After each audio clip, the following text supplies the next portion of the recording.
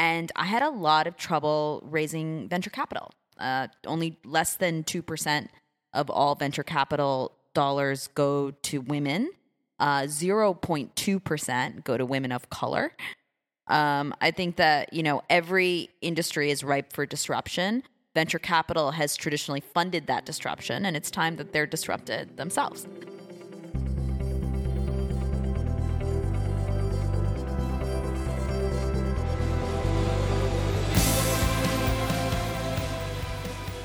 Some sobering statistics about venture capital from someone who's trying to disrupt that industry. This is Changing Careers, a podcast about the changing nature of MBA careers and how MBAs can change their careers. I am Conrad Chua.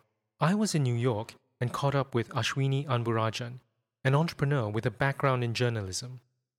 We will learn about how Ashwini built her startup and the challenges she faced in getting funding for her company. Ashwini will talk about how she decided to pool resources with other founders and issue an ICO, or initial coin offering. As always, we start with Ashwini introducing herself. Sure. My name is Ashwini Anburajan. I graduated from the MBA in 2010. So in the past 8 years, I have worked at startups, mostly, BuzzFeed, then launched my own ad tech company called OpenUp. Then I started a crypto fund called 22X. And have been an entrepreneur for many years. Ashwini, we're speaking in I guess it was a really hip area in Brooklyn. Can you sort of describe the area that we're in? Yeah, we're in a former warehouse district in Brooklyn called Bushwick. It's where all the parties happen, if you're into house music. And it's a huge artists' enclave as well.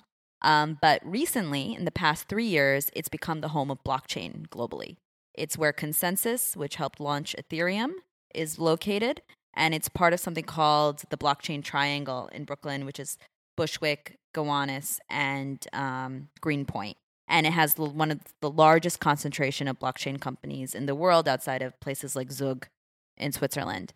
And we are right now in this really big, open, giant former warehouse space that's getting turned into a blockchain accelerator and also a luxury hotel and innovation hub in Brooklyn. So it's quite large and it's big and it's open.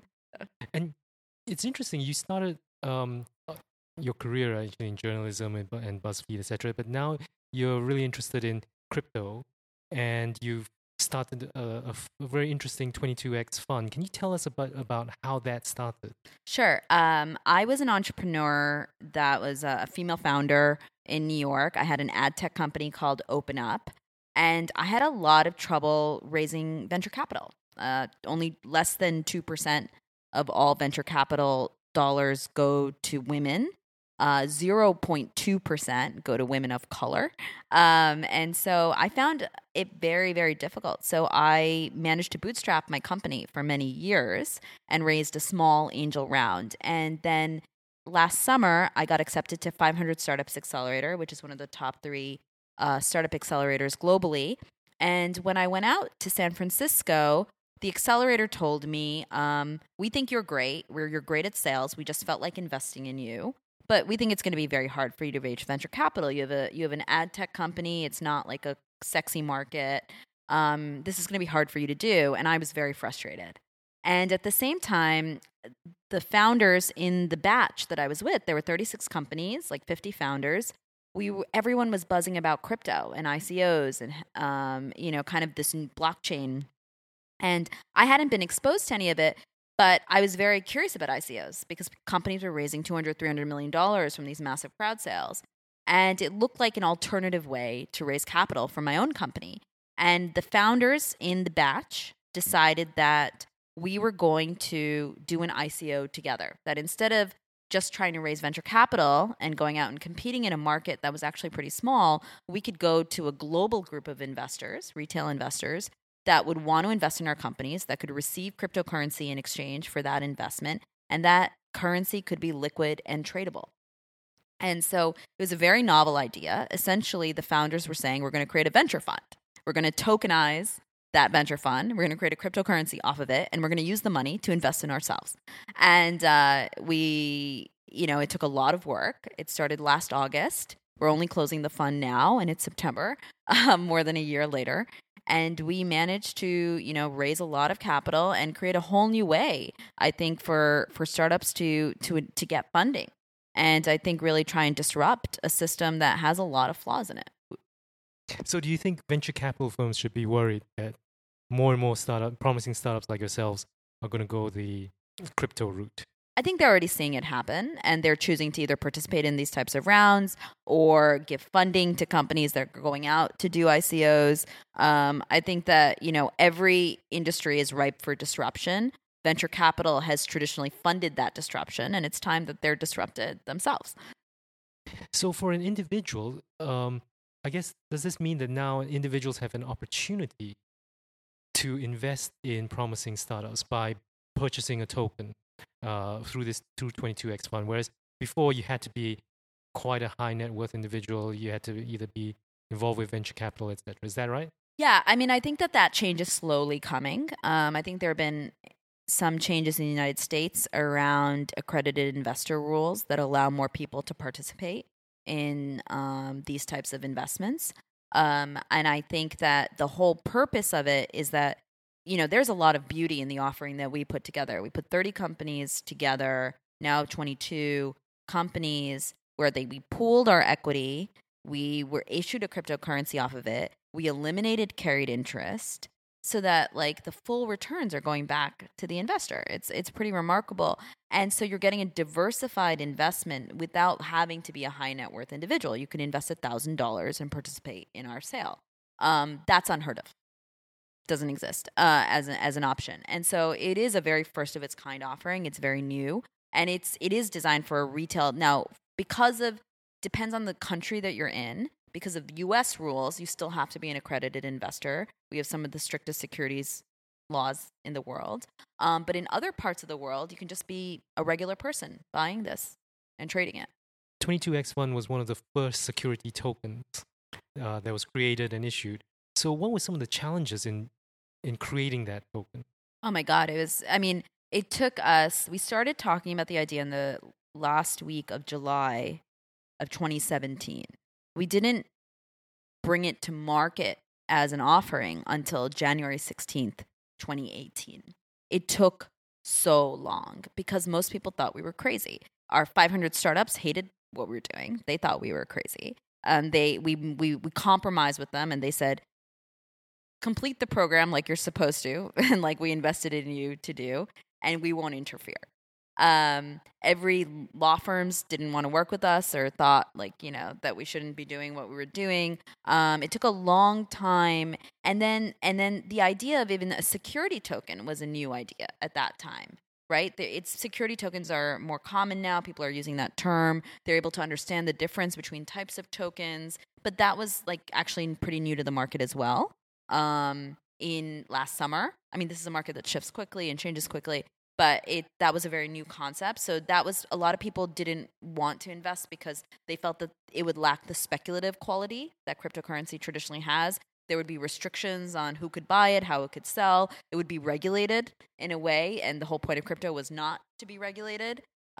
People were very taken aback that a group of founders would try to fund themselves and create a venture fund. How dare you? How can you do that? How can you create your own valuations? How can you kind of do this? Why would you do it? So there was a lot of pushback. We were inventing it as we went along, so we didn't know exactly what to put together and do. So it was pretty challenging, and the way that my biggest lesson from Cambridge has always been cooperate and work, collaborative ethos, right? Work as a team. And that was one of the most interesting team dynamics I've ever had, where you have a bunch of CEOs of companies coming together to work together to issue something brand new, essentially create a company from their companies. And that was incredible. We had a consensus model, so we all had to agree. And eventually we instituted voting because you just couldn't all agree on things. But we'd formally vote on things in order to move the idea forward. So all of those things were huge challenges, and they were, part of the dynamics of bringing this to the marketplace. What do you think needs to happen for more women to join startups? Yeah, I mean, I think there's two things in the market. The less than 2% of venture capital dollars go to women. That's unheard of, and it's ridiculous, right? As a woman founder, when I went out to raise venture capital, people would say things like, "You're great. You should come work for me." That's like, it's a backhanded compliment. Like, when you look at it, like, I don't like see you as being able to run your own company, but you can come and work for my company. And it would infuriate me, when I was raising money. And there's a lot of sexism in the industry. That is why doing an ICO and raising money in this way really appealed to me. I felt that if I could find a new way to raise capital, and if I didn't have to stand out there alone as a woman, but I could be part of a group of companies and a group of founders, I would actually have a greater chance of actually getting investment to be able to run my own company. And so that was why the ICO and 22X Fund was very appealing for me. I think that there has to be change. And I think the biggest change is, I've always felt like, sometimes if a ship is deeply flawed and designed badly, you need to build a new ship, right?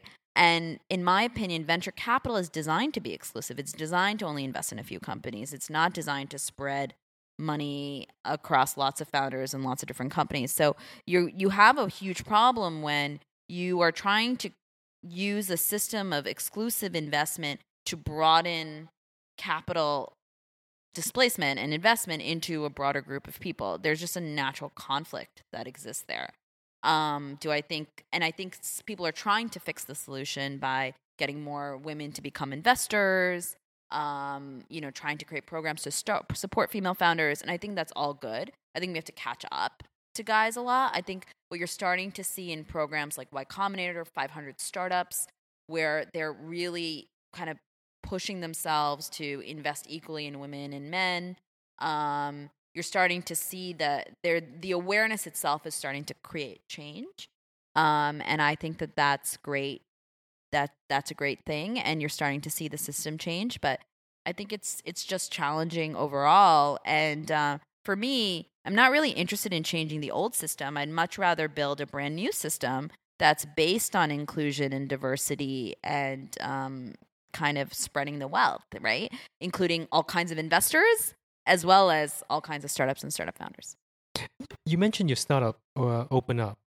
Can you tell us a bit more about what that does? What was it trying to solve?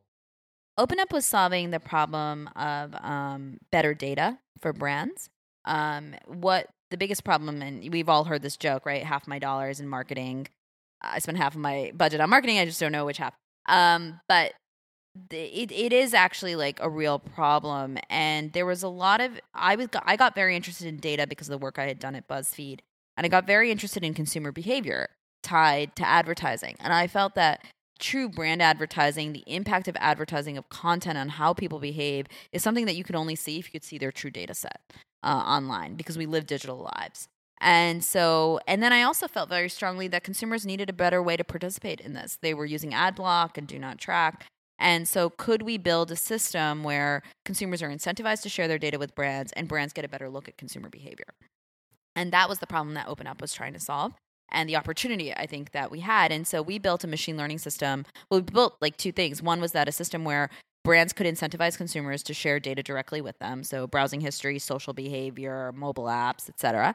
And then we used that to build a machine learning algorithm that we used to call Riot, real interest over time, that would predict the likelihood of someone, after they were exposed to advertising, their likelihood to buy a product or be interested in a product. I have to confess, I'm one of those consumers that you probably hate, because I have ad blockers, etc. It's just because I get so creeped out by these ads that seem to follow me across different websites, etc. But on the other hand, I sometimes think, when I finally end up buying something, it's a slow process. And somehow some websites just never, they developed that interest, in my interest in the product, or I investigated through it, and those websites never benefited because it's only that end click. So in a way, is that what Open Up is trying to do? We did a lot of that type of work. We would rank kind of like the influence that like content would have on a purchase journey. We would kind of show, and you can like if you can see your true browsing behavior, which is a fascinating thing to do, you'll see your own influence over time, right? And it is a slow purchase journey for most consumers. Many consumers, most advertising solutions for the internet were not designed with like they were designed to get you to see the ad. They were not designed to think about how is this ad making you feel? How do you want to interact with this brand? What is the long-term effect of me following you around the internet and feel like I'm spying on you? Like these are things that were never designed for, and I think need to be corrected in the system. People say blockchain can change that. I'm not really sure. And I know they're doing a lot with blockchain to try and incentive, kind of get people to like get incentives for their data and trading it and owning it and sharing it. I think we have a long way to go, because a lot of our data is locked up with places like Facebook and Google. And you actually can't get access to it. So there's a long way to go in terms of things like that. But that is sort of like, that was the thought process that I brought to the table in starting the company. Because the irony was like, I worked in media, I worked in advertising, I was a journalist, and like worked at NBC, which was supported by advertising, but I've always been an ad block user, and so that's the irony of it. So you have to, but that doesn't mean that there isn't advertising that I like or I'm interested in. It's just that you want that balance. So if we could transport you back in time to the time you were the 1 year you were doing your MBA, what is something that you feel like you should have done during that time in business Study school? more. Study. That's a good one, by the way. Yeah. Definitely party less, study more, I think I would say. MBA was a lot of fun. I think that I just wasn't focused. I was so new. I came straight out of journalism. Like I'd had no business background. So I just didn't even understand all the possibilities in front of me. I wish I'd spent more time networking. I wish I'd spent more time just like kind of studying and learning about industries. I had this desire to work in startups. Like right after the MBA, I went out to San Francisco to look for a job. I couldn't get a job at a startup. I came back. This company called BuzzFeed was willing to hire me, but nobody had ever heard of them at that point in time. So it was a very difficult job search and process leaving Cambridge because we were in the middle of a recession, remember? So that was really challenging. And I think that, I think the best thing that you can do when you're in a place like Cambridge, you just have so many resources available to you to like just be a sponge and try and take as much of it in. I mean, one of the things I wish I had done was probably do the entrepreneurship track, but maybe it would have helped me doing what I'm doing now. Like I never saw myself as someone that would go out and start a company when I was at Cambridge. Like that was not the ambition at all. So if someone comes to you, they've doing an MBA or just about finishing, and they say, "I'd love to go into startups," right? What would your advice be to them? I'd say just do it. Go apply for jobs, go help out with projects, work part-time on the side. That's one of the best ways to help out with a startup. And see where it takes you. Because like opportunities come to you as you get involved and get interested in things. That was Ashwini Anburajan on how her career has moved from journalism to startups and now an ICO. It was my first visit to Bushwick, and the energy from the startups and construction activity was just intoxicating. I don't know that much about ICOs, but I will keep an eye out to see how 22X grows. A quick shout out to Ololuwa Daramola, who tweeted that Changing Careers is his most played podcast this year. He loved listening to episode 29, where Sarah Ishak talked about digital strategy. Thank you very much, Ololuwa, for those kind words. It really means a lot to me. I also want to let you know that this podcast is now available on Spotify. You can still subscribe to this show on Apple Podcasts if you prefer. Regardless of the platform, please leave a rating and review. It really helps others discover this show. Till next time, this is Conrad Chua on Changing Careers.